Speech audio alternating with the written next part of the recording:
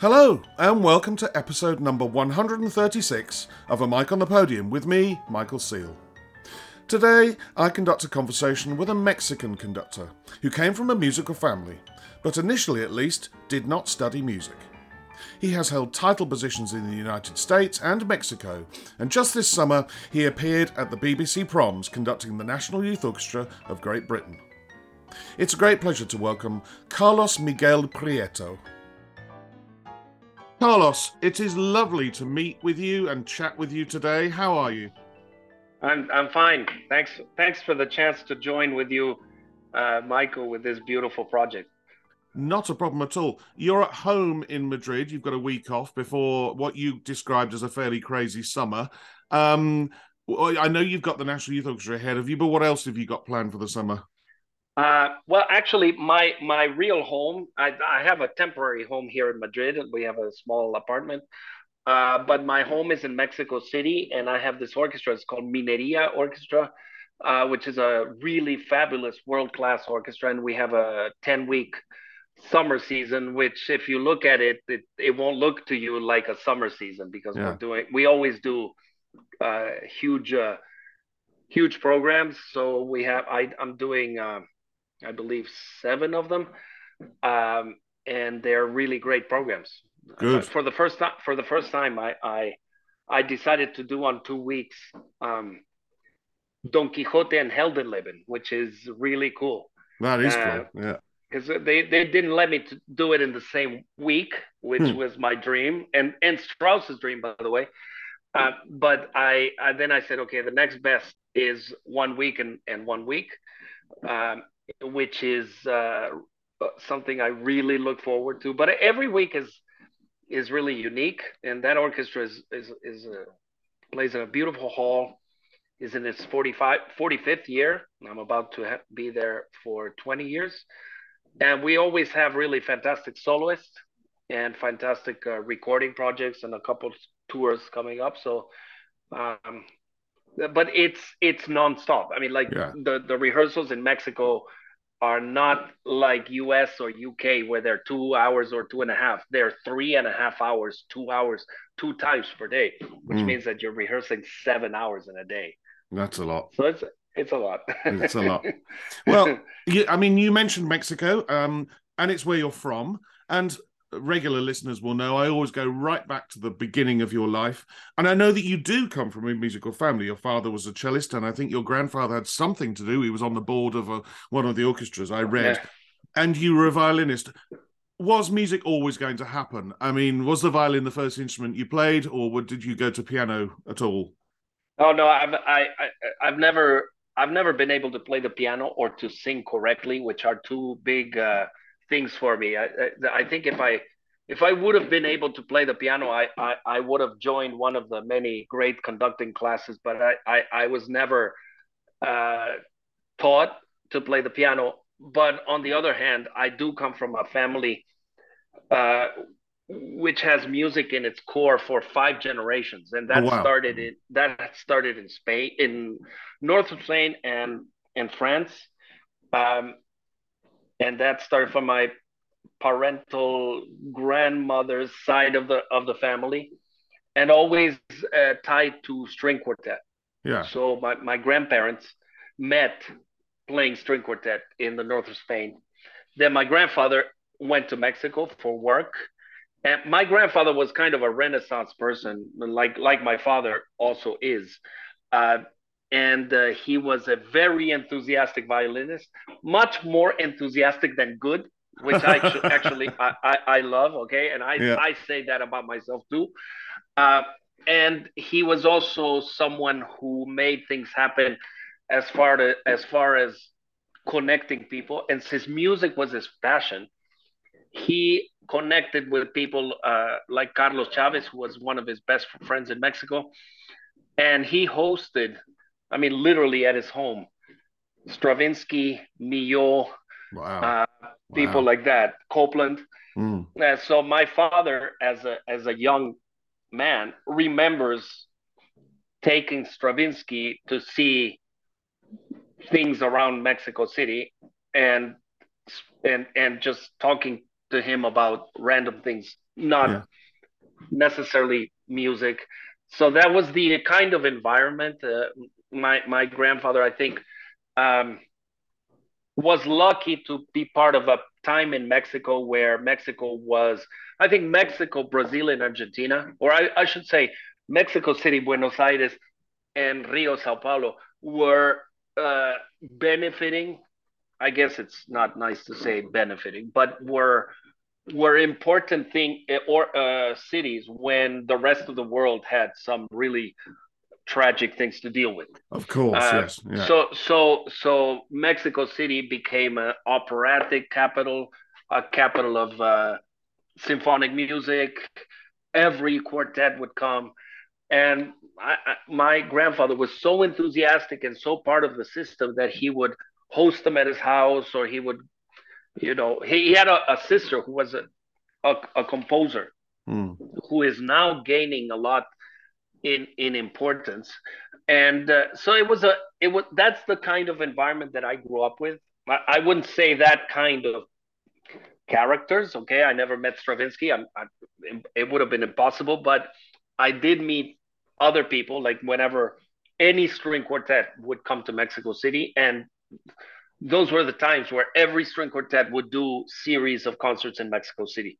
Mm. When that, maybe the only places where that happens today is New York, Paris, and London, and maybe Amsterdam and a couple of the other places. But at that time, there would be the yearly Beethoven cycle by the Guarneri, so all of these quartets would be invited to have dinner at our home, and then we would dare play Mm. quartet with them. Can you Yeah. imagine this? So it's like it's something that I'm even embarrassed to remember, but I'm so privileged to have done things like that. And that was kind of the environment. My father is still an important cellist, and he is. I mean, he's getting up there in years, so he's not touring as much, but he's doing new works. He's been a force ever since 1970 something, of commissioning incredible amounts of works and premiering them, not necessarily in the capitals of the world, but there is a world beyond the big cities of classical music. But he has done a zillion premieres of all kinds of works in all kinds of places, but basically in the Spanish speaking world and in the U.S. Yeah. That's been his territory. He's also an important writer, and a writer who had interests, has interests, and was good friends with important writers who were living in Mexico City. Anyone who knows Mexico City knows that Mexico City is quite a um, cultured place, Yeah. and especially for literature, music, and of course any kind of arts Mm. is an important place. And my father's been a part of that, and I would say that I also a little bit inherited that privileged situation, which doesn't mean anything is easier, but you have access to things that are I would say special. Yeah. Yeah. I mean, going back to quartets, and eventually we're going to come to orchestras, of course, your violin playing life, your violin playing career, did you see yourself as wanting to go into chamber music more than being an orchestral player? Or even did you have designs of being a soloist? What were you thinking when you were holding a violin under your chin? Because I Yeah. know I had no interest in being a string quartet player, nor being a soloist. Mm-hmm. I wanted to be an orchestral violinist, and that's what I became for 22 years. But I wonder, what were your thoughts with the violin? I went to the French Lycée in Mexico City, which was a school where, um, when I was growing up, the perception is that if you were good in school, you were concentrating on science, okay, Mm. math and physics and whatever. So that's, I don't mean to say I was good, but I did concentrate on that. And then Yeah. I kind of always told myself I want to be an engineer. And it's this kind of thing where I guess I'm of an age where uh, vocational things were not discussed as openly as they are now, Mm, and that people were like sent in a certain direction without so much thought as perhaps today. mm. And I'm saying this because I have kids the age of like 19, 17, and 13, and they get just from their school a bunch of very interesting vocational uh, help that I never got. Mm, Because I think if I would have gotten that help, I would have found out what I found out much later, mm. like a dozen years later or a decade later, which is that going through engineering school and all the stuff I did um, was going to be fascinating, but was not going to be what I was going to devote my life to. Mm. And so I went to Princeton University, which is a very high level university in the US, and I studied electrical engineering. Mm. And I was part of a class that was really interesting and that has made a difference. I mean, one of my classmates was Jeff Bezos, who started Amazon and who's pretty much changed our lives, right? Indeed, yeah. So Wow. so Yeah. so that there were people like that uh, in that school, and Princeton is also a liberal arts school in the U.S., so not every class is engineering. And I'll just tell you an anecdote to show you a little bit of what I lived through there and why this idea of having studied engineering was not necessarily bad. Mm. The first year when you get there, you're called freshman. So the Yeah. first year you're asked to do this writing test, and the objective of this writing test is to see where you are placed in literature. Mm. Okay, because everyone has to have, I don't know, one, two, or three uh, semesters of literature, no matter what you do. And most of the foreigners, including myself, get put in this class that sounds very elegant. It's called Lit 151. Okay, Right. literature 151. It should be called remedial English. Okay, but that's that Right. that's what we were put in. Okay, so this is September 1983 in beautiful campus in New Jersey, in Princeton, New Jersey. I mean, just imagine this green, beautiful campus, and we're a dozen kids who all think very highly of ourselves.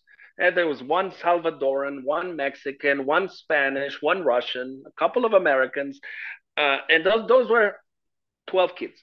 And we have this teacher who the first day says, "Darlings," because that's how she always addressed us, "Darlings, I'm going to read to you Faulkner outdoors." Okay, so I don't know if you've read Faulkner, but No. No. Faulkner to a non-English person, I would say Faulkner to a non-U.S. Southern person, Right. is as complicated as it is for me to read and try to understand Shakespeare. Okay, Mm. Mm. so it is complex from every single point of view. But she would read to us these beautiful things, and she says, I want you to just relax and not feel like you need to understand anything. You just kind of feel the music of the words. Mm. Anyway, long story short, this semester changed my life as far as my viewing of literature and my viewing of so many things. This author won the Nobel Prize 2 years later. Her name Mm. was Toni Morrison, who is deceased and one of the great names of literature in the U.S. And that's the kind of environment that you are put in there. Okay, Mm. it's also an environment where no matter what you do, you are at the bottom of your class if you are someone like me, okay? Which Mm. means that you are not like top and whatever. So you really have to work and you really have to be careful what you say because whatever you say is going to be destroyed. So I had 4 years of that and 4 years also of a education which was eye opening in every sense of the word. It was eye opening, maybe in the same way that it is for kids today with the Me Too movement. Yeah. Only then it was another movement. So I grew as a human being in those 4 years in a way that I would never have grown if I would have gone to conservatory. Yeah, Okay, yeah, yeah, so yeah. I'm not like making excuses for not having studied music in conservatory. That I'm beyond that. Yeah. But what I'm saying to you is that I am kind of the living example of the fact that you can study something else, yet if you find out what your dream is or what your vocation is, eventually make a decision. Mm. So I actually speak with a lot of young people about this issue, and I'm asked by universities and by conservatories to talk about this. And what I tell them is, okay, if you know when you're 17 or 18, just go for it. Mm. Don't hesitate. Don't listen to people who tell you that you have to be in economics or whatever. Just listen to your inner self. But if you don't know, open up your chances, open up your experience as much as possible, because there's no one who's going to tell you that that your life is not going to go here, there, or everywhere, which is my case. If you would Yeah. have told me when I was 20 that I was going to be a conductor, I would have asked you, okay, let's go have a beer, and you tell me what you're smoking or eating or Yeah, drinking, but yeah, but yeah, yet a dozen years after that, I was conducting 110, 120 concerts a year. yeah, Okay. yeah, What is that success or not? I don't know, but that's just the way life took me. And maybe I think that today, with our young people, we try to put them into a very tight path, assuming that that's the path that they want to take, yes. while sometimes the path of our lives is determined later in life, especially for those of us who were not lucky enough to know our vocation early. It's almost the mantra of this podcast is how everybody's journey from the very opening, which is why I always go back to the very beginning of your life, to becoming a conductor. That journey is different for every single person. You brought up interesting points that we had here with my eldest daughter, who was a very talented singer and percussionist, but also very talented at science. And we said to her, you can always go back to music, but you can't always go back to science. So she went and got a biomedicine degree, and she's loving biomedicine. She's got a master's as well, but the music is coming back now. She's playing with amateur orchestras and things like that. And you're so right in the fact that our paths change. If you'd have asked me on the day I joined the CBSO, do you know you're going to leave and become a conductor later on? Like you, I'd have said, well, why? I've just got my dream job as a violinist. I'm going to be here until I'm 65 and I'll retire. As it turns out, that wasn't going to be the case. And you should just let it, let your life go on the path it goes on. I mean, talking of masters, you did do one in business admin at Harvard. So you went to Yeah, Princeton and Harvard. yeah, which is Yeah. like it's a craziness beyond. Okay, so Yeah. and actually, if anyone knows the atmosphere and the environment of Harvard Business School, it is one that puts you in contact with about 60 to 70 people who are in this semicircular room Mm. where you discuss cases from all kinds, everything from something as primitively business like Nike. Okay, Mm. similar. The same case of that. There's a movie now out that's called Air that talks about that case. It's very interesting managerial case, but also human case, Mm. but also political things, etc. And you are put into this situation where half of your grade is depending on your oral participation. Yeah. And we all think of ourselves perhaps higher than we should. Mm. And we all think that if we open our mouth and say the first thing that comes into our minds, it's going to be great. Okay. Well, in that environment, it's not, Mm. because there are 65 people who are looking to find holes in your argument, and whose grade is going to go up if they destroy you with a right argument. And again, that's another experience which also shaped me. Yeah. But it shaped me in a way that I would never have imagined. Right. which is the fact that because that is such a academically intense atmosphere, I needed to go to every single concert of the Boston Symphony, including some rehearsals, as I could.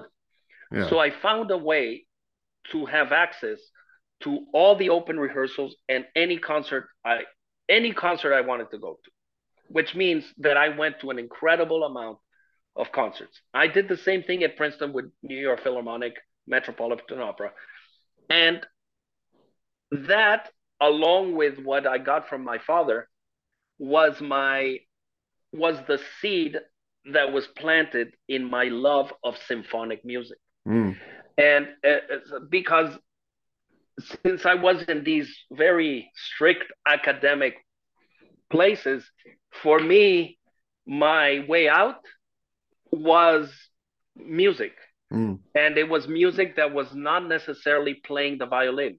I can play the violin well, okay, and I Yeah. still do. It's not it's not that, but it's not. I never learned Tchaikovsky violin concerto to perform it. Okay, Mm. Mm. so but one of my loves from an initial a date in my life was to learn as much orchestral repertoire and remember them.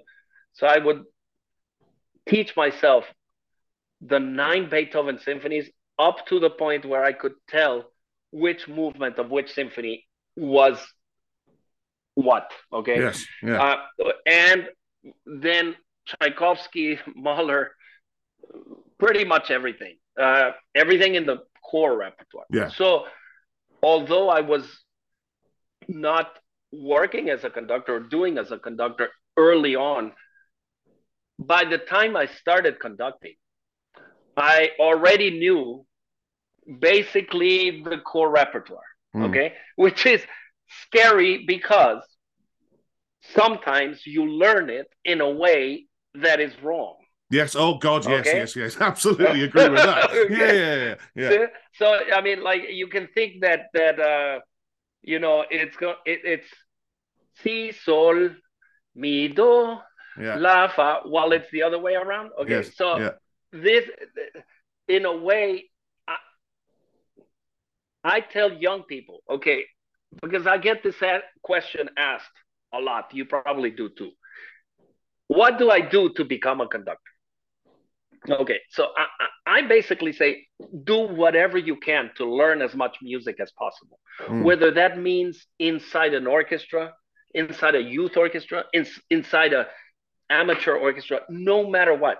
Just put yourself in the situation where you learn and your ear, sucks up all this magic of the repertoire that we have, and also do as much at whatever level. Okay, Yeah. if you have a chance to conduct a wind ensemble that's a beginner wind ensemble in a train station, do it. Or Yeah. do it in a hospital, do it whatever, because it's a way to learn. Because finally, what you and I are asked to do is to make things possible for an orchestra, Mm. whether we are like artistically whatever. We need to get them from A to Z.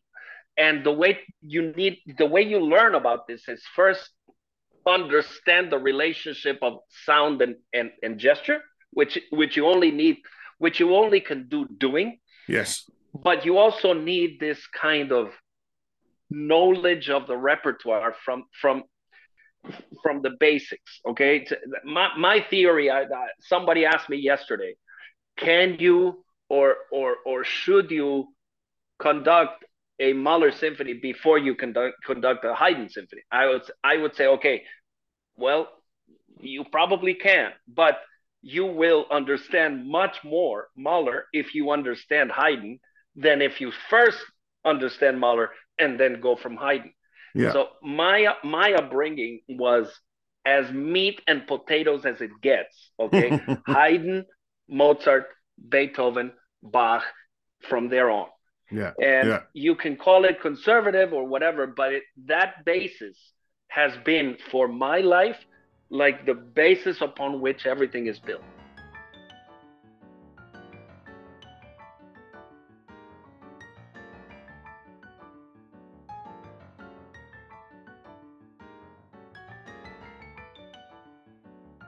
Well, I mean, staying on there briefly, but I'm going to ask the $6 million question in a minute. But you're a much better conductor of Bruckner if you've conducted Schubert. I say as well. Yeah, of course. Yeah. They're linked. But the $6 million question is: how does somebody who's got a degree in electrical engineering and a master's in business administration then end up being a conductor 10 years later? How did you do that, and why? And you said that the seed was sown, but there must have been a moment when you thought, I'm going to give this a go. How do you do that? How do you go to Tanglewood and the Piano Mm. Monteur School and change your Uh, life direction? the I don't know that I have the $6 million answer, but Well, 3 million's fine. 3 million. Let's say 30 cents. Okay. Okay, but my answer is if you have a dream, you just stick to that dream, and the dream takes you Yeah. through. Okay, so uh, I'm also a huge fan of sports. Me too. Okay, huge. So I like seeing the lives of like super incredible athletes, and what they say, what makes LeBron James, or what makes I'm not going to go to football because there's so many, but what makes someone who is such an extraordinary talent be that versus the next level, which is already super extraordinary? It's the dream. Mm, And it's the dream and the believing in yourself. Okay. And I think that you can believe in yourself and trust that you will find a way at whatever level. You don't need to be LeBron James. I mean, LeBron James' dream was to be the best ever basketball player. I mean, that was his dream when he was 13. mm, Okay. So his ceiling was not the school championship. yeah. I mean, his ceiling has not yet achieved. Mm, So that is the reason why, at age 38 today, which for his profession is very old, he can still do things that will mesmerize you because his his dream is so big. So I, I believe that if you dream and if you trust yourself, you will find a way. So don't ask me why the Pierre Monteux School. I just found a way to there, and I'm not saying that that's an ideal or not ideal place, but it's the place that accepted me. And for 6 summers, for 8 weeks every summer, I played violin in an orchestra and conducted every single conceivable thing. And that was my way to learn this trade, and also little by little get invited by orchestras. First because of a cancellation, and then because things just happen. But it's this dream. It's not that, okay, I want to do Chaik 4. No, I want to do Chaik 4 at this level. yeah. I'm not even gonna say at the level. I don't want to. I've never dreamed of conducting X orchestra. Okay, Yeah. I've dreamed of being able to do a piece at X level. Yes. And that's, I think that's what takes you, and that's it. So I'm always given a lot of importance, and it's a big motivating factor for me, how an orchestra goes from rehearsal one to the last rehearsal, how much is achieved, Mm, rather than, if an orchestra starts here and ends here, okay, it's fine. But my way of thinking is always building. mm, And I've been music director of several orchestras, and building for me is a very important thing. And so building in your own life is, I think, the way to to grow, yeah. and also to feel that you will get all kinds of information from the external world that what you are doing is impossible. Mm, Okay. mm, And yet the only person who knows whether it's possible, it's you. that's right. I don't mean to sound here like some kind of cheap motivational how to book, but in my life it was very clear. at an age where I had already achieved certain success in business, I completely started from scratch in something else, but something inside of me told me you are able. And uh, almost 30 years later, I can tell you that I have gone to places that I would have never dreamed. I would have never dreamed the first time I ever put together Tchaikovsky Fourth Symphony, was with an orchestra where I had to do a sectional with the horns for the opening. Okay. Wow. That's Okay. that's a So starting place. Yeah. okay. So and after 25 rehearsals, Tchaikovsky Fourth sounded exciting. Okay. Yeah. And everyone was excited. Well, 3 weeks ago, I was able to do it with Chicago Symphony. It was not the first time I do it with them, and they do it in their sleep. Mm. But when you do that, you say, okay, this is kind of a dream come true. Okay. And this is something that I can be proud of. And that tells me that with my kids, I can tell them, look, if you want to do this, just trust yourselves. You know more than me. You know more than your mom. We think we know what you can do, but only you know. Yeah. If you don't know, then ask around. But I, I wish I wish I would have known at the age that like Gustavo knew. Okay, so I met Gustavo when he was a teenager. All right, Yeah. he already knew he wanted to be, you know, the god of conducting today. If Well, you much like want, and Simon so Rattle did. They're exactly the yeah, same. He knew exactly. from But yeah, yeah. yeah, so it's a if you have that unique situation that puts you always in extremely unique circumstances, you just run with it.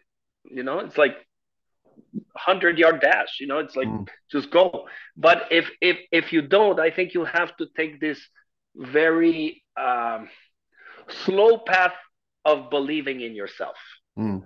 And Mm. slow means that some of the results will come much later than you think, Mm. but they come. Yeah. I mean, it's sticking with your LeBron James, with there not being a ceiling on his expectations of his basketball career.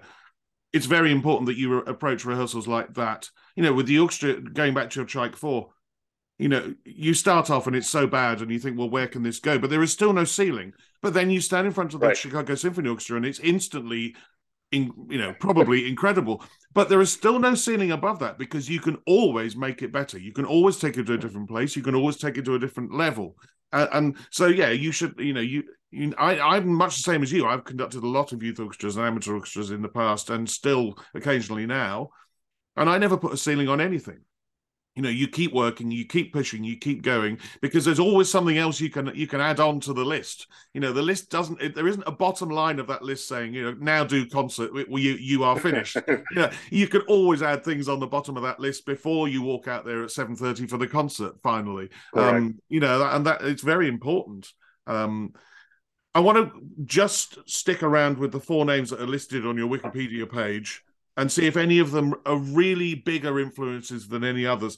I mean, a few of these names, one of them has actually been interviewed for this podcast, but a few of the names have appeared before, especially Charles Brook, because he's taught 2 or 3 or 4 people on who I've interviewed. But there's Charles Brook, Jorge Mesta, Michael Jinbo, a name I don't know, and Enrique Dimek, who I have interviewed. Okay. Which of those 4 names do you think were probably the biggest influences as a teacher and a mentor? Well, two of them passed. Okay, Yeah, so yeah. only one can get offended. All right. so so I would say that each one Yeah, in their own thing. Okay, so if yeah, you've interviewed Enrique is a very passionate, yes. spur of the moment Fellow person, Mexican.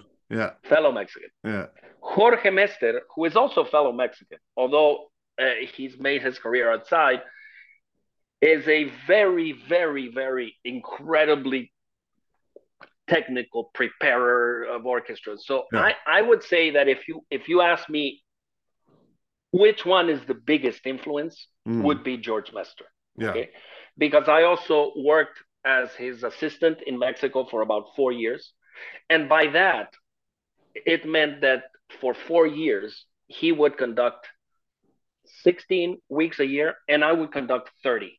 Mm. Okay, Wow. because that's how it was. And Yeah. and 30, that's when I started conducting Turangalila. I started conducting Mahler and a bunch of things that were perhaps way beyond my capabilities. But it was with the orchestra of the City of Mexico, very high level orchestra, but also government funded, so Mm. we could just go crazy. Yeah. And I would say he was a mentor in in in the way that a coach would be for an athlete. Mm. Um, Charles Brook was a old school teacher, old school in every sense, and that instilled with me the responsibility of conducting. Mm. He had this. If you've interviewed some of his conductors, you know that he instilled this kind of fear, Yeah. and this Exactly. Yeah. also this Yeah. kind of it with this French accent that was thick. He would just look at you, and if anything went wrong, it's you. Yeah. Okay, Yeah. and he taught me, yes, it's me, but he also taught me to overcome that eventually. Yeah. Yeah. Thankfully, when I was with him, I was about maybe 10 years older than some of the other people who were with him, who got completely destroyed and I would even say affected by his Right. teaching. Yeah. Yeah. Yeah. He was a kind of teacher that some people still believe in. I think it's a bit passé today. Mm. This Mm. fear instilling teacher that says, okay, if you can't stand me, you're not cut for this business. Okay, Mm. that Mm. that was his way. But I had gone through the French Lycée, which is like that, and I had already graduated from these places we talked about, so I had a thick skin. Mm. In a way, I could see beyond the fear. Um, and Michael Jimbo was the continuation of Charles Brook, and also very, very hands-on, much more gentle, but Mm. hands-on.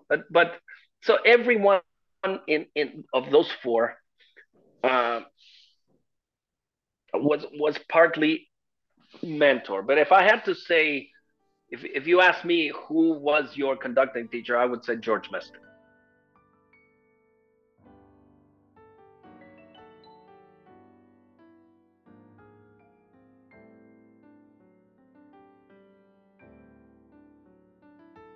I'm gonna jump ahead because there's a question leaping off my notebook.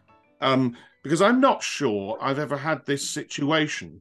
But working out from the dates, I mean, you said it. You started 98. You become the music director of Mexico City Philharmonic Orchestra, and basically from that day onwards, you've had a music directorship in Mexico. You've got the Orchestra Sinfónica de Mineria, and Minería. also National Symphony of Mexico as well. But between '03 and '06, you become assistant conductor with the Houston Symphony Orchestra. So back home in Mexico, you're a music director. You're running the show. You're running the ship. You're steering the car. But then you go and do 3 years as an assistant in the US. That must have been mentally quite. I mean, I know you just said you got a thick skin, but that must be quite difficult to, pop home or be regularly in contact and dealing with music directorships whilst you're sitting in watching other people rehearse and doing assistantship in Houston. How did you manage that? Well, the thing is that in Houston, I was not. I was offered something in Houston which was perfect for me, Yeah. and it wasn't an assistantship in the sense that today assistants would be. Right. It would Okay. be. It was more like conduct 8 weeks Yeah. of everything from uh, concerts that were for the Latin community, one subscription, and educational concerts. Yeah. Yeah. So Yeah. it wasn't. I don't think I've ever done a week. I don't mean that they're not valuable. I don't think I've ever done a week of assisting. Right. Okay, Okay. and Yeah. so Yeah. Yeah. it wasn't that kind of thing. But again, it leads me to another thing: is if something is interesting, why say no because of status? Yes, absolutely. Yeah, Okay, yeah, because yeah. what is status? Okay, Mm, when you are placed in front, if if I were just placed right now in front of the Berlin Philharmonic, okay, just let's just assume that happens. Uh, they don't care that I was music director here or there, or that I've done whatever. They just what you do there, right? yeah, they want And you it, to and do the job that you do, exactly, yeah. and it's soon forgotten where you're from or whether you speak German or not. It's the chemistry or the magic of what we do that gets us to Mm, do it. And that chemistry happened in Houston in a very beautiful way, which also opened doors in the United States. And I think one thing about my career, which I'm proud of, is that I've kind of gone up through the ranks. mm, The first music directorship was in Huntsville, Alabama, and that is a very fine orchestra in a place that is a very scientific place in the U.S. But it's a building block. mm. It's a building orchestra, and it's an orchestra that I actually am very proud of having taken to the next level. Uh, but my career path has not been the career path of someone who suddenly is being put in front of an orchestra like Chicago and thinks that I am the one who makes them sound good. Mm, Okay. mm, mm, So that is something that I would also suggest to young people is know where you can make a difference and what is it's let's say I know a few people in this world or this business that we do that's not a business that think that conducting is getting to a level where you're always conducting very good orchestras and that's it, uh, which is very nice. But I think it's very important to know as a musician that you can make a an orchestra do something when that orchestra probably couldn't do it without you. mm. Okay, Absolutely and true. and actually I'm going to go into a sports analogy, which is probably odd, but it is timely. Uh, Last night, a coach, the coach of Sevilla beat Roma Roma. Yeah. in UEFA. Mm, So this coach um, is his first time coaching a first league professional league team in Spain. mm, He took over Sevilla a month or two ago when they were barely going to stay in first division.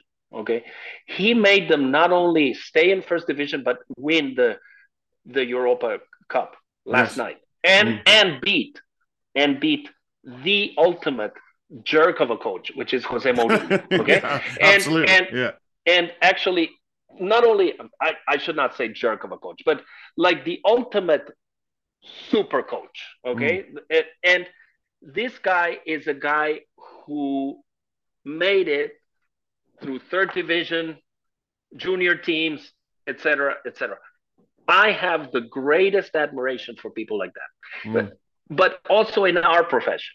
Okay, I I attend as many concerts of people who are putting together concerts at university level, at conservatory level, or even below, because mm, I think that is a beautiful part of our profession.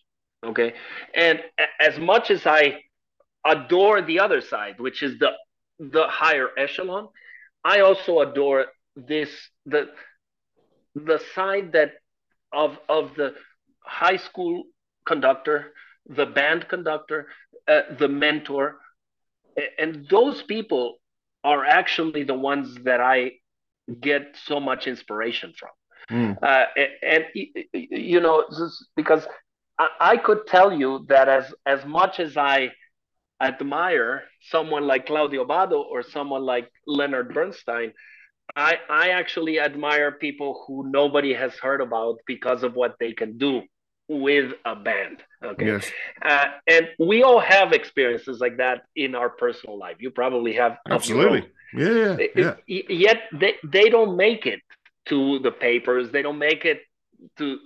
They're like hidden heroes. mm, Uh, Yet every orchestra is filled with people who are there because of these hidden heroes. mm, And I have my own hidden heroes, and those are actually very important for me, and they provide inspiration in moments that we all have, which are tough. You mm. know, moments where you may have a rehearsal with an excellent orchestra who just hated you, and who Yeah, just, you know, yeah, yeah, yeah, that's where you say, hey, I I I I get it. You know, yeah. I know. So if I can deal with 2 hours like this, if someone like one of these hidden heroes deals with that for years, Yeah, yeah. yet It, builds something.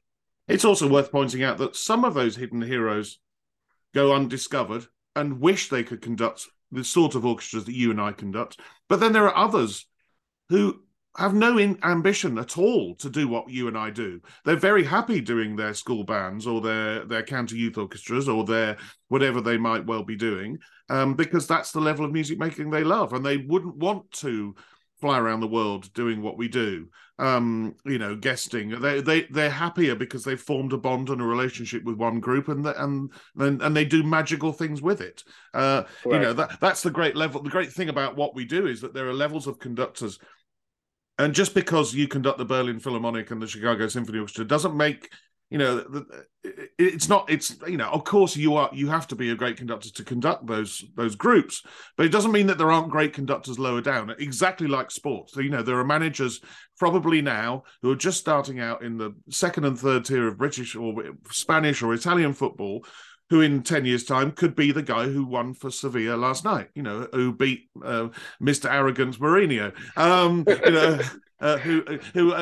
As just before I pressed record, I was watching Sky Sports News, and it was all about the fact that he's been filmed swearing loudly at the English referee in the car park afterwards. That sort and of and and behaviour. and what kind of what if you agree that a coach or a conductor is kind of an authority figure, right? Yeah, absolutely. Whether we like it or not, we Yeah. are authority figures.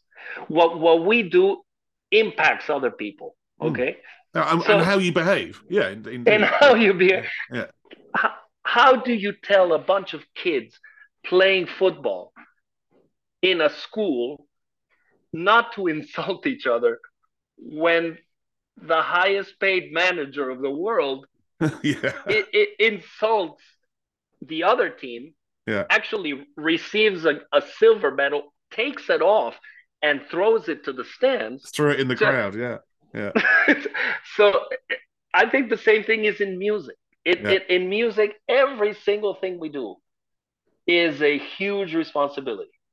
You, And you, you've led yeah, perfectly to my next question, if I might okay, butt in, which is to do with being a figurehead and a role model. You've been and still are music director of two orchestras in America, but you've been a music director of three, which means you have to be a figurehead for that community and that orchestra and go out and do funding or press the flesh, as they say.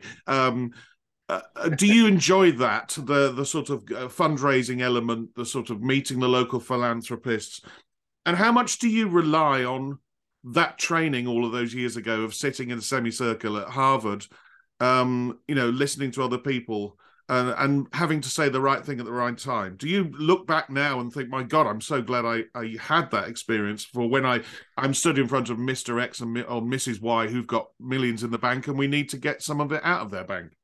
right. I mean, there's no doubt that the fact that I studied business administration helps me tell a potential fundraiser that they can devote to an orchestra funds that for accounting reasons they will offset from taxes or something like that. That there are technical things that help you, Yeah. but there are other things which are probably deeper, which is speaking and understanding their language. Yeah.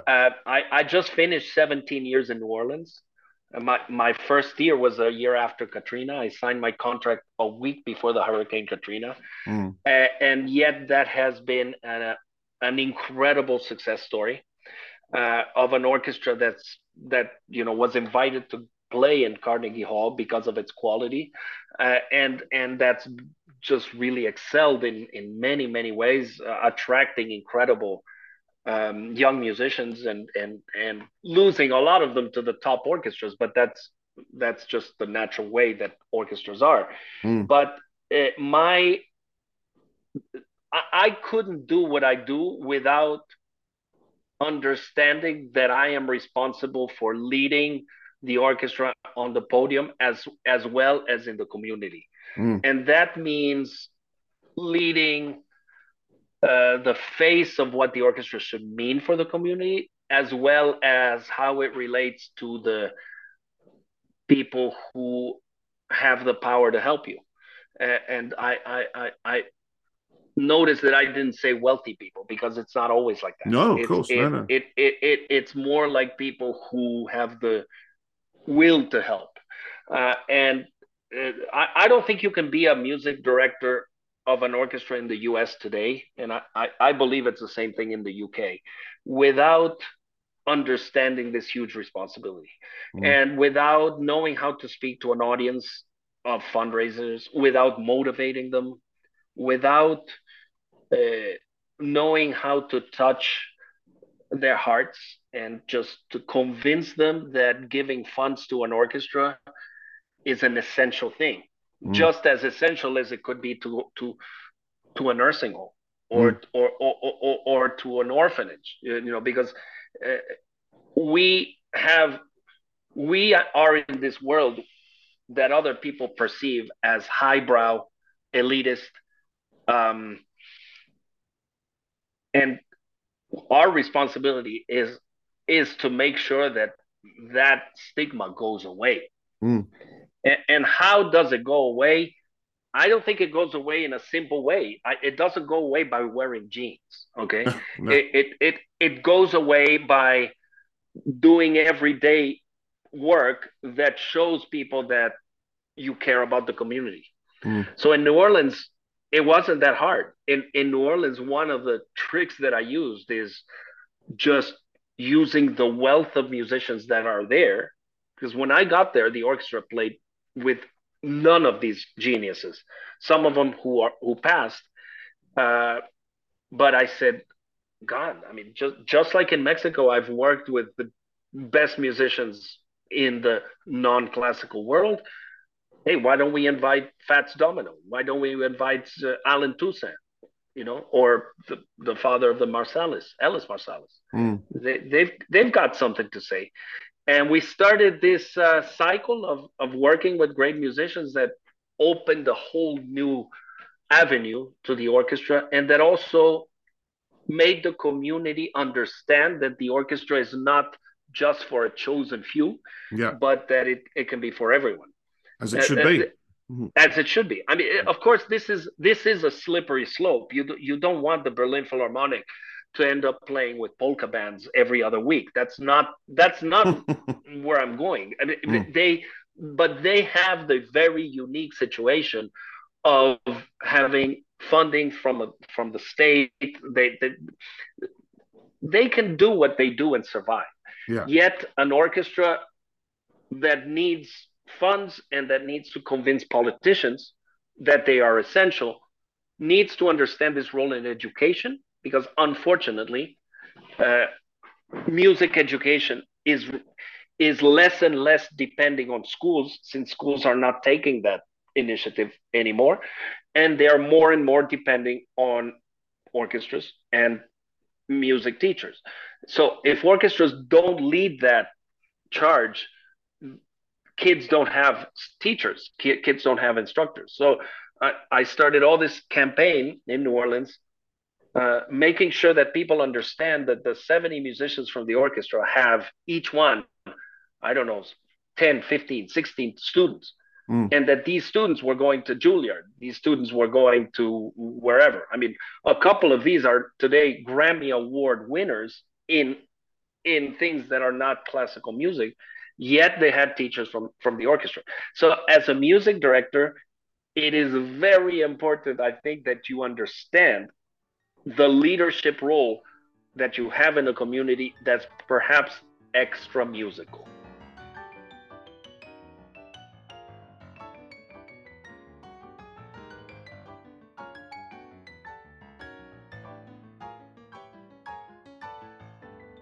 There is an 11th question, Carlos, which you probably don't know about, before we get to the famous 10 questions at the end.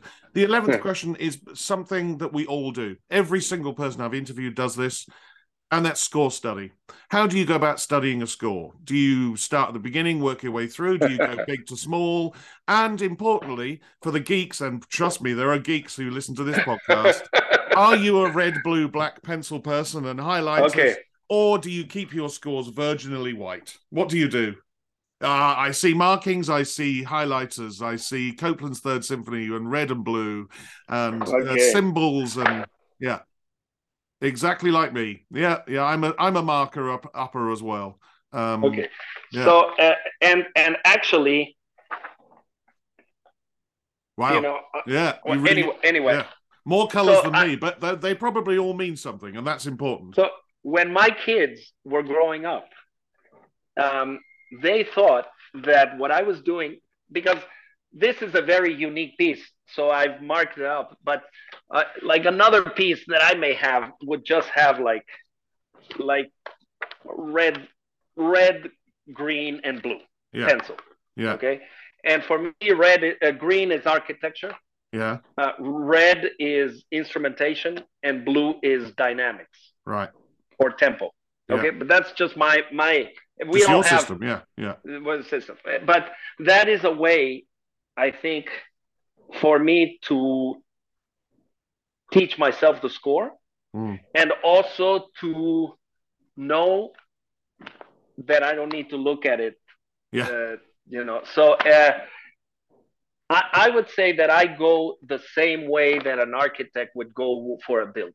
I initially need to understand the structure.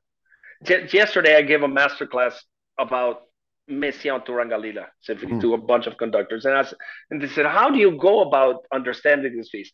Well, first of all, you know that you know nothing, and but that you have this genius piece of music, and you do your own analysis. So I'm a firm believer in your own analysis with your own words. Yes. Okay. So Michael's words, my words are different. You may call it exposition. I may call it A.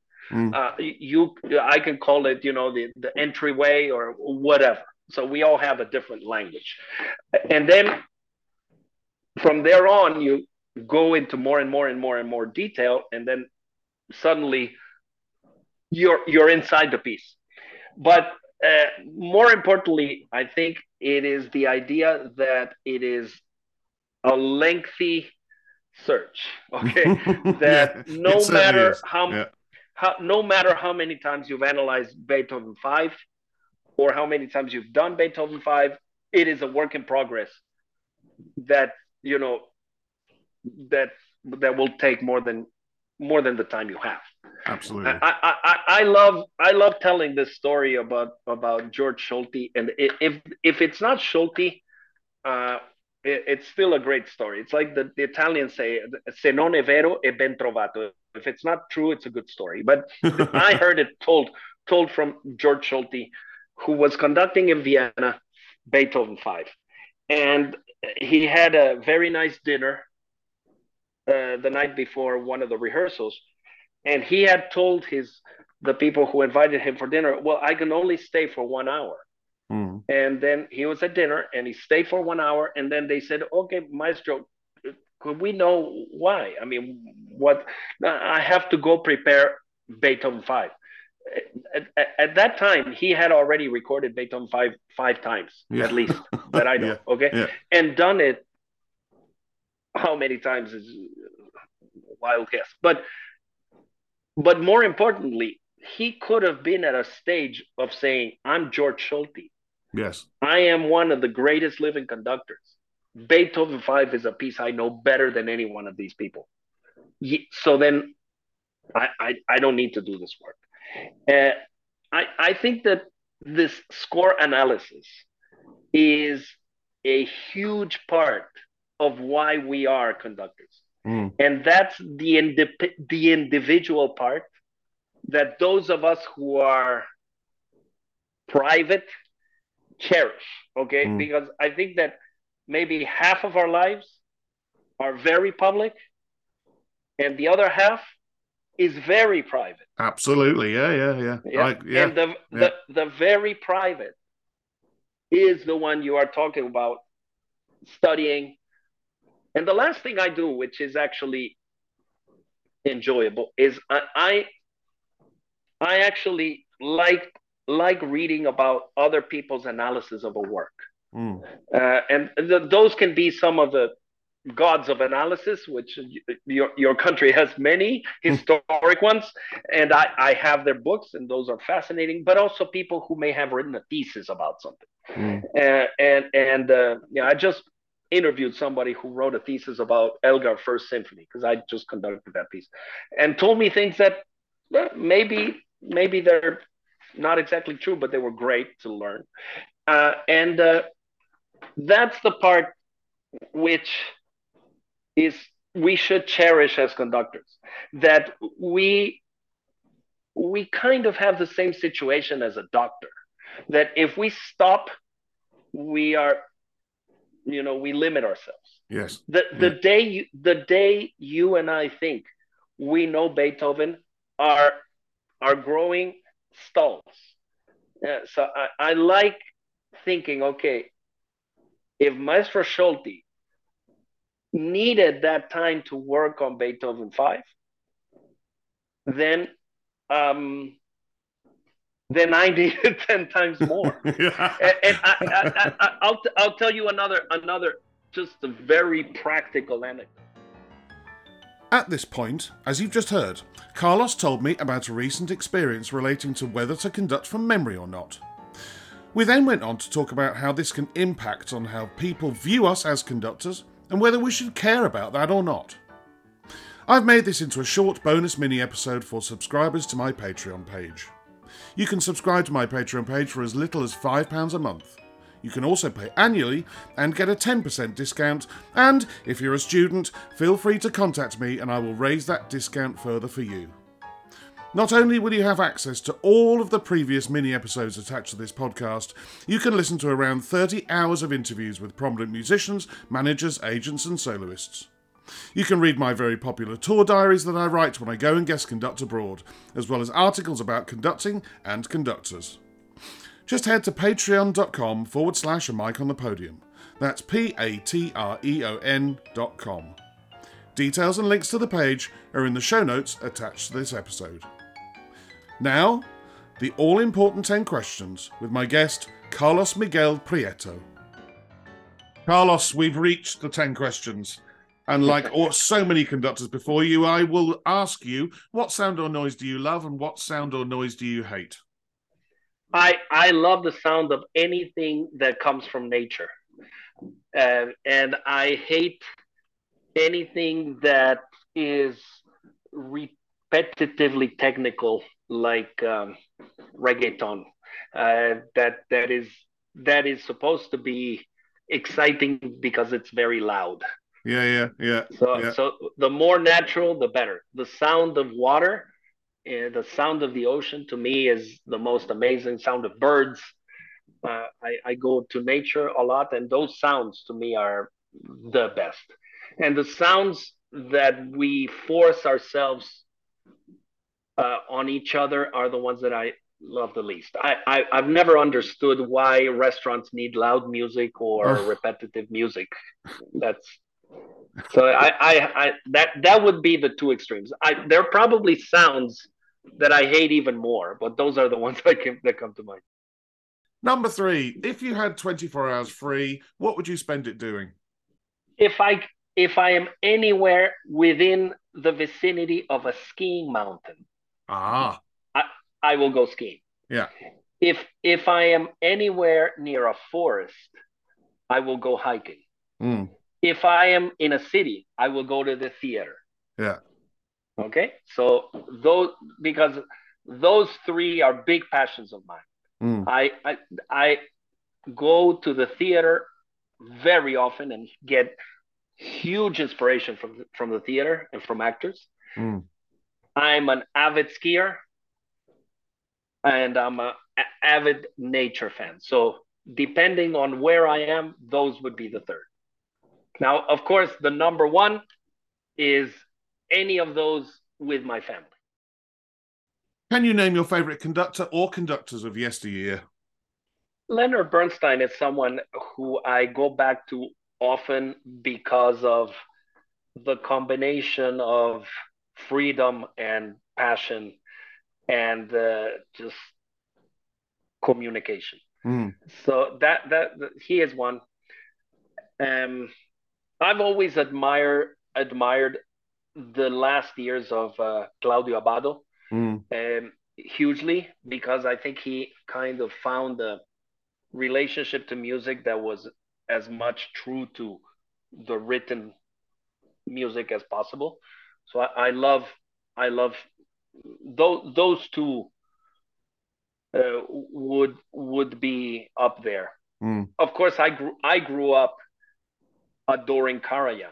Mm. So if you ask me as far as a sound from an orchestra, Yes, of course. Yeah.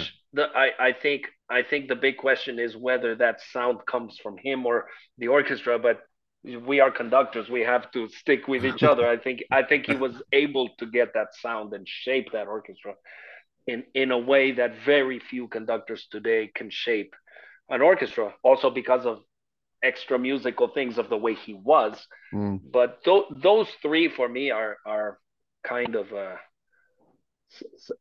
sacred, which doesn't mean that there aren't others. And another big name for me is Pierre Monteux. I mean, and why? Because of his relationship with the music of Debussy, Stravinsky, which is a big part of my life, and how much he influenced music, I think is another. So I would say that if I keep going, the list will get bigger and it will include living people. Okay, Yeah. but if I had to say four, I would say Leonard Bernstein, Claudio Abbado, Karajan, and Piamonte.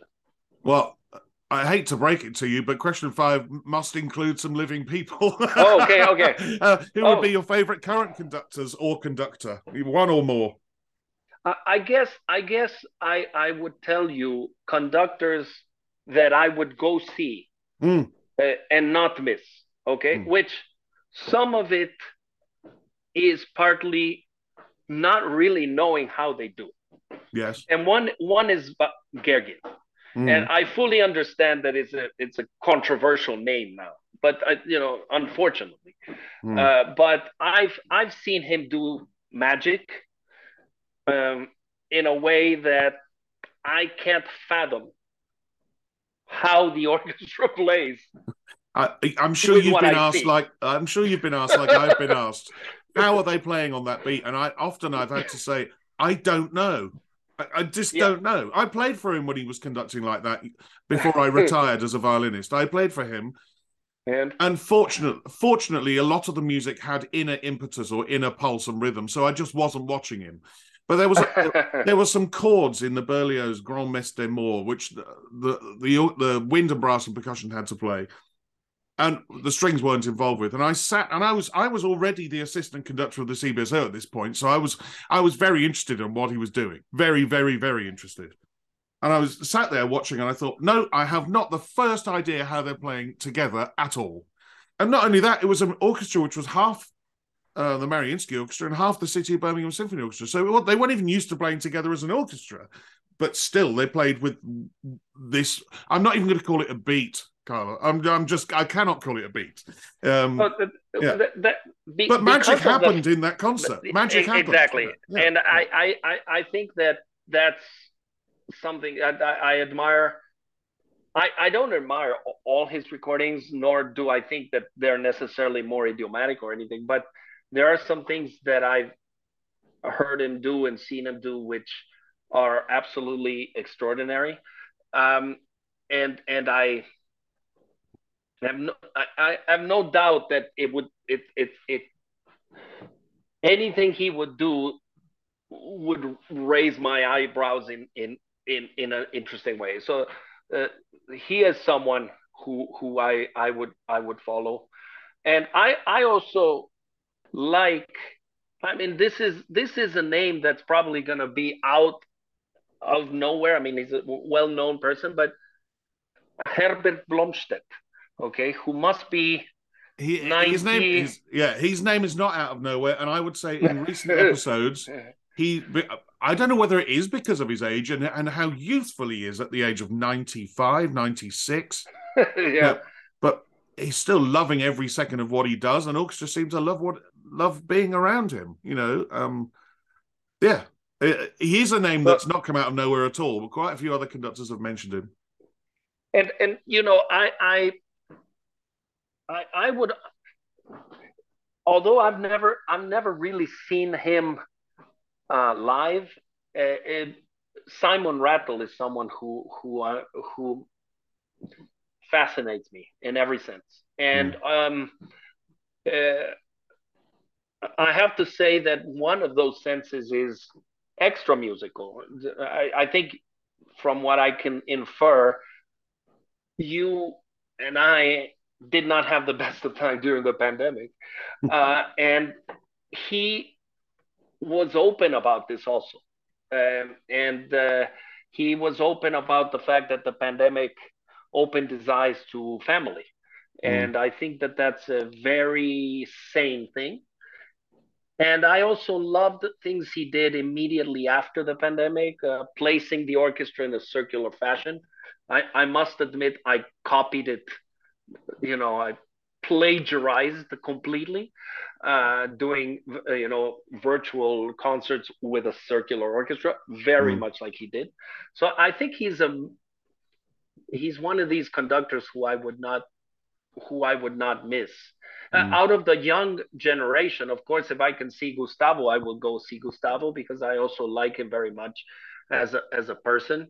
And but those three that I told you would be at the top, and I greatly admire what they've done because each one, in a way, represents a different aspect of music. I think Blomstedt represents tradition and represents the kind of honesty of the old school. Gergiev represents this magic of the Russian school and the how does he yeah. do it? Mm, And Sir Simon to me is a builder. mm, He seems to have gone from from inside the orchestra and built orchestras. I guess like the one you were part of. I mean, it's mm.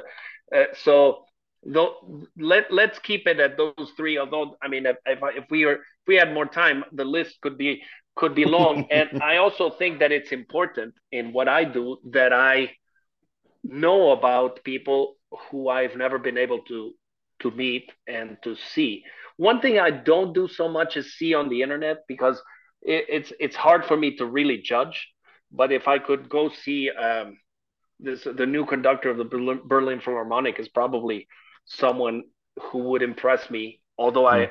I've never met him, but knowing from friends of mine in the orchestra who speak greatly about him, he would be someone. There's so many good conductors today, but for me, the people that I just mentioned have a an experience of their own that's absolutely unique. What is the hardest work you've ever conducted? I think the hardest piece I've ever conducted is probably a piece by John Adams Mm.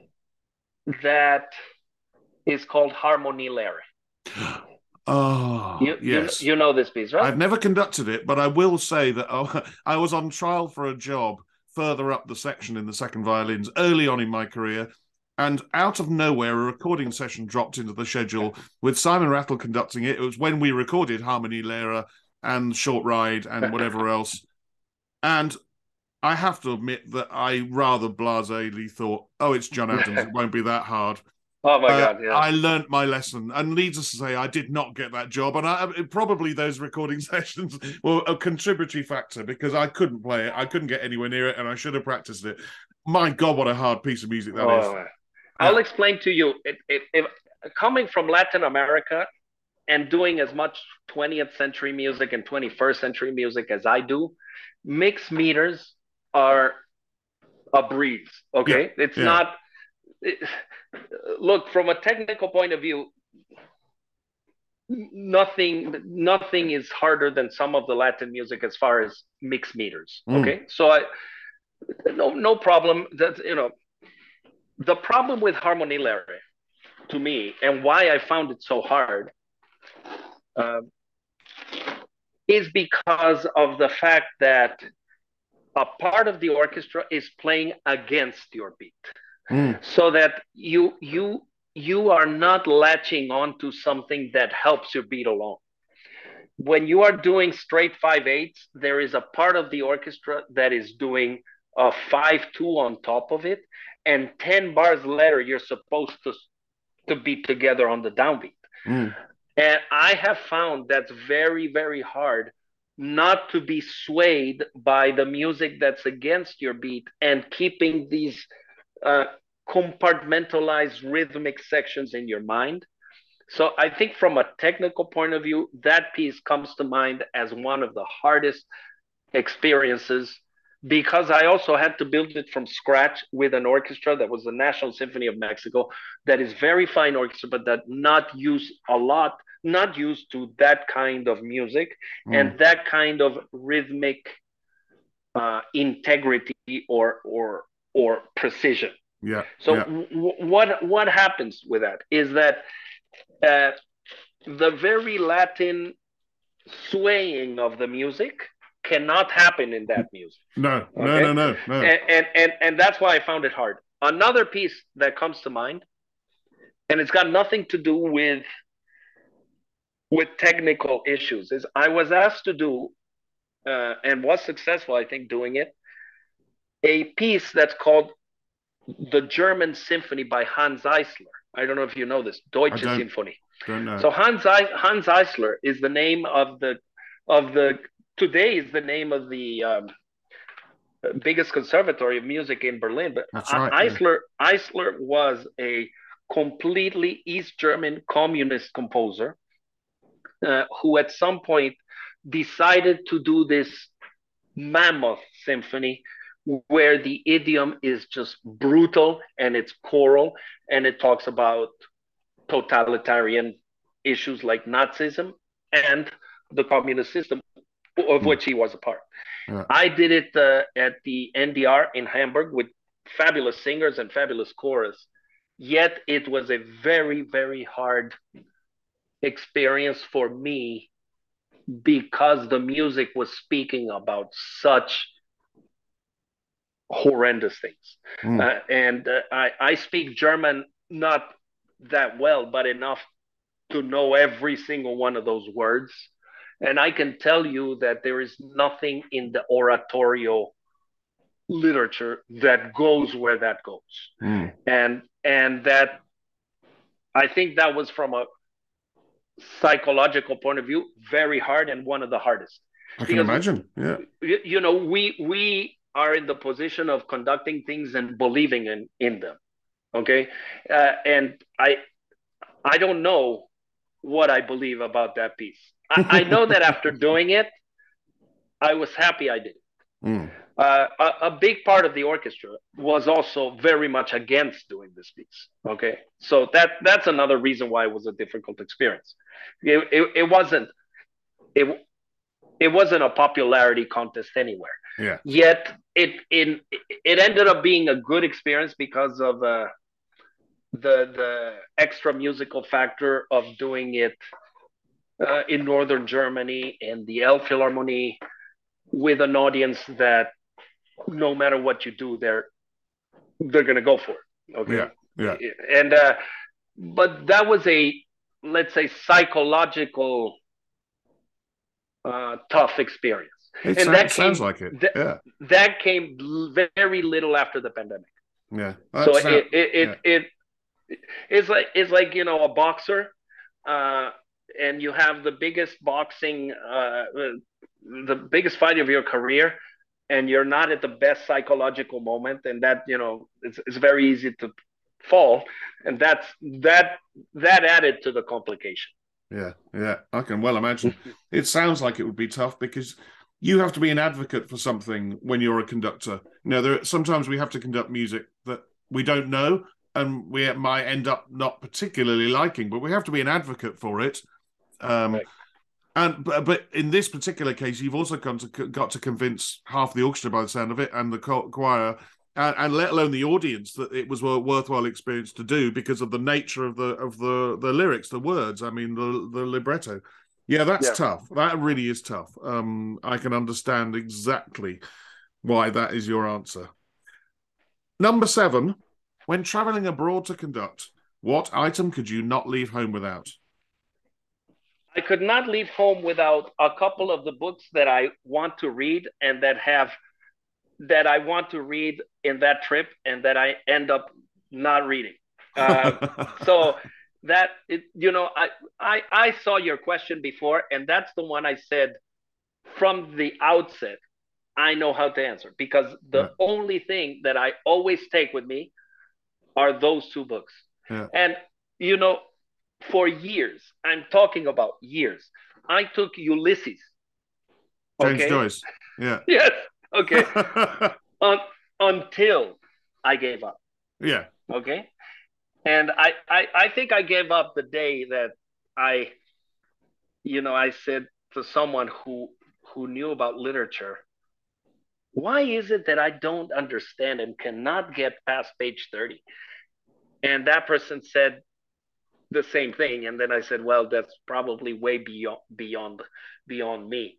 And there is a musician in the Houston Symphony who is a Ulysses expert. Mm. And he got me hooked into Ulysses. And I traveled with it for about a couple years. And now if I if I show you my suitcase for my next trip, there are two books, and it's always either a book in French, English, or Spanish. Mm. And why? Because many people may ask themselves why. The the the truth is that when you go on the road, when you go guest conducting, you spend quite a bit of time on your own. Yeah. So sometimes your best friend is a book, and you Over have dinner, to especially in a new over city. Yeah, dinner. yeah. Exactly. So that's one thing. I don't know if that's a boring answer, No, it's not. No. but But especially there was a lovely coda to the first sentence, which occasionally don't even open, because sometimes you go to a new city, you go somewhere and you think, well, I've never. This is a wonderful place. I'm going to spend a lot of time walking.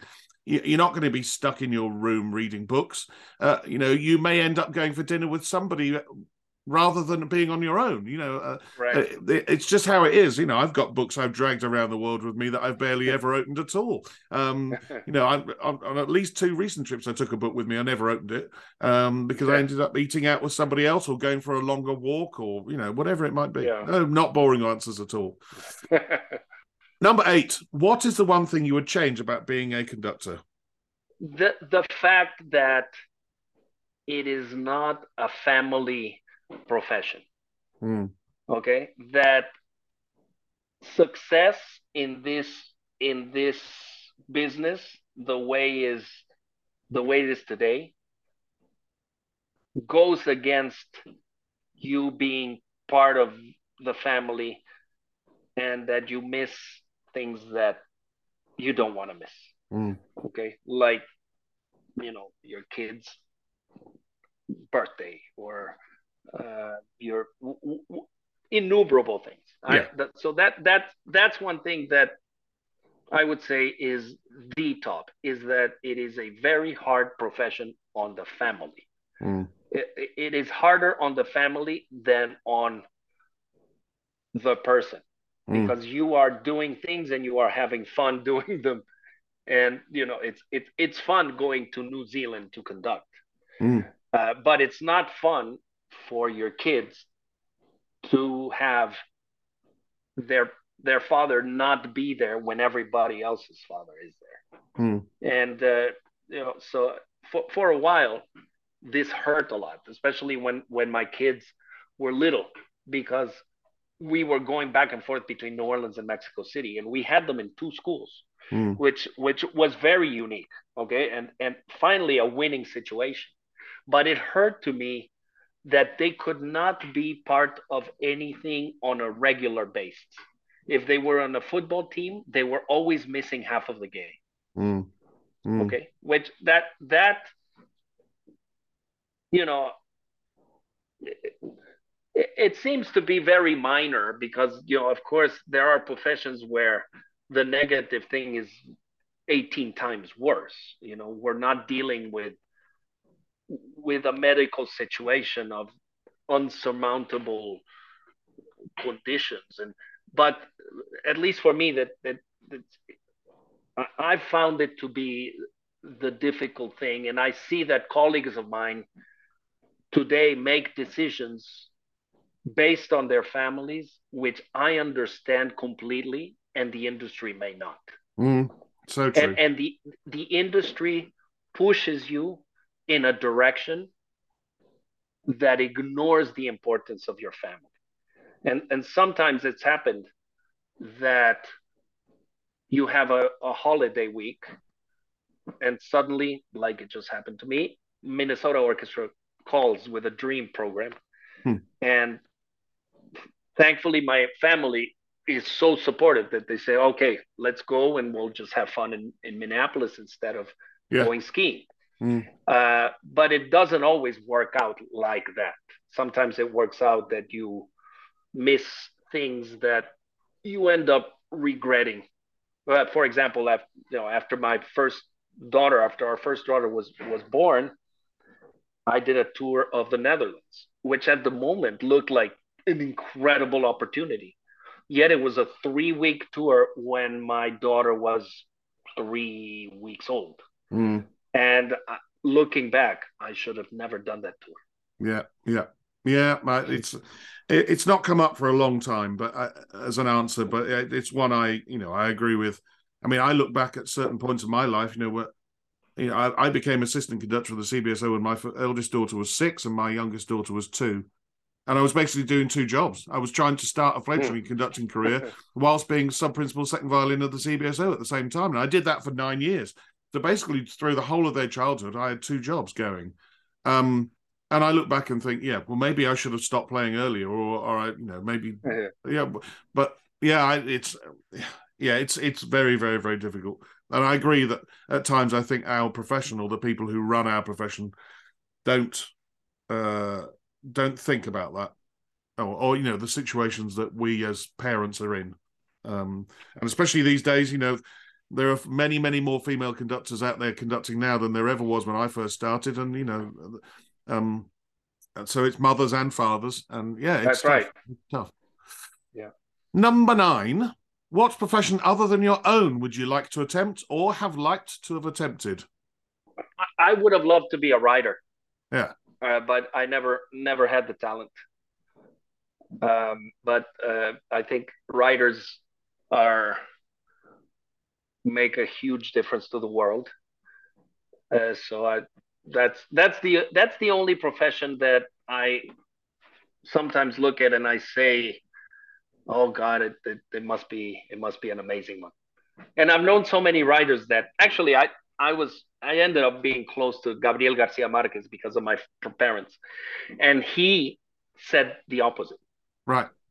Right. So I think there is this kind of a love affair between writers and musicians. Yeah. But I've never wanted to be a doctor, never wanted to be a lawyer, never wanted to be a politician.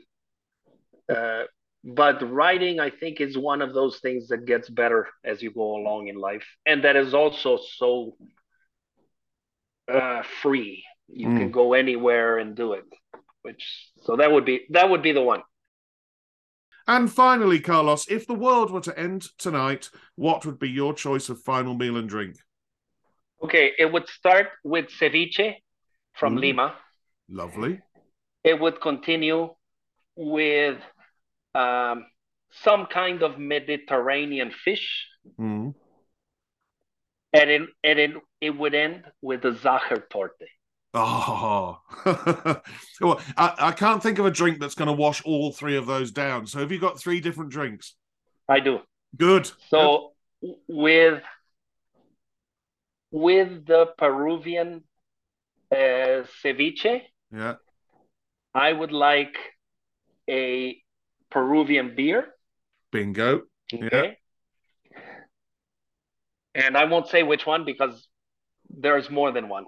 yeah. And I'm not With getting the any. I'm not getting any sponsorship money from them. So yeah. uh, with fish, Spanish fish, and why Spanish? Because I like this kind of very Spanish or Mediterranean, very kind of natural way of cooking fish. I love fish. Mm. I like this Verdejo wine from Spain, which I love. And I think I would have a port with Ooh. with the Zachertorte. Now, there's a meal B and C. Mhm. Okay, Yeah, the the B yeah, would be fully Mexican. Okay, and yeah. it would actually start with tacos, and it would continue with tamales, and then it would finish with something with dark chocolate. Okay, Yes, a and mole or something. I'm Oh, oh, a mole. yeah. I am not a tequila person, so I would mix with it a Spanish red wine from um, Ribera del Duero. Okay, so that's meal B. Yeah.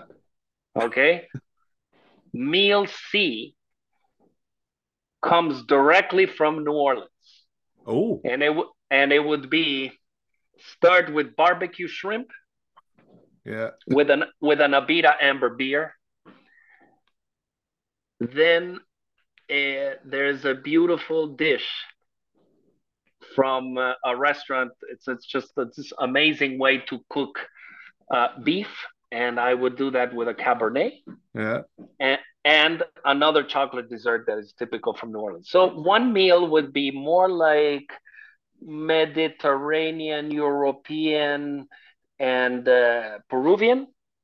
The second one would be fully Mexican, and the third one would be New Orleans. I have to say that there are about 20 others. Okay. And within one of those 20 others, I would even include haggis Yeah. Yeah. or haggis. I don't know how you pronounce it. Haggis. Yeah. Haggis. I've had Okay. haggis. I really liked haggis. Yeah. So I end up having a meal for everywhere I go. Yeah. Okay. So that's how it is. You just asked me one and I gave you three. So if you want to just use the first one, I'm perfectly content with that I will use all one. three. And the reason why is that my listeners know that I'm a foodie because often I ooh and ah and say that my mouth is watering when people give the answers. And it's been a long time since I've had somebody who basically said, I like food and it doesn't matter. I've got a favourite meal everywhere they go. What it means is that, like so often happens on this podcast, I've met somebody today I've never met before. We're looking at each other on Zoom, one in Birmingham, one in Madrid. I know that if you were ever over here or we're in the same city, we could probably go for a meal anywhere, probably end up drinking pretty much anything. And I think we'd carry on chatting like good old friends because I know it's been great fun. Thank you, Carlos, for coming on the podcast. And I do hope to bump into you somewhere soon. And we know that we can eat and drink and carry on chatting. I thank you very much, and this is a very beautiful thing that you do, and I've had great fun doing it, and I congratulate you. And I will be near where you are because I think the residents of the NYO, the NYO UK, Yes. is actually near Birmingham. So Oh, I'm well. gonna send you where it is. I'm terrible with UK geography, so I think it is somewhere within the vicinity of where you are. Send me the address and I'll take you out for Okay. dinner. It's a deal. Okay. Great. Thank Great. you. Thank you so much. A Mic on the Podium was devised and produced by Michael Seal, with music by Ben Dawson. Next time, I chat with a British conductor who started out, like so many others, as a chorister. He went on to start his own orchestra in 2005 and now has a flourishing guest conducting career. He's also very well known as being the current head of conducting at the Royal College of Music in London. But until then, bye-bye.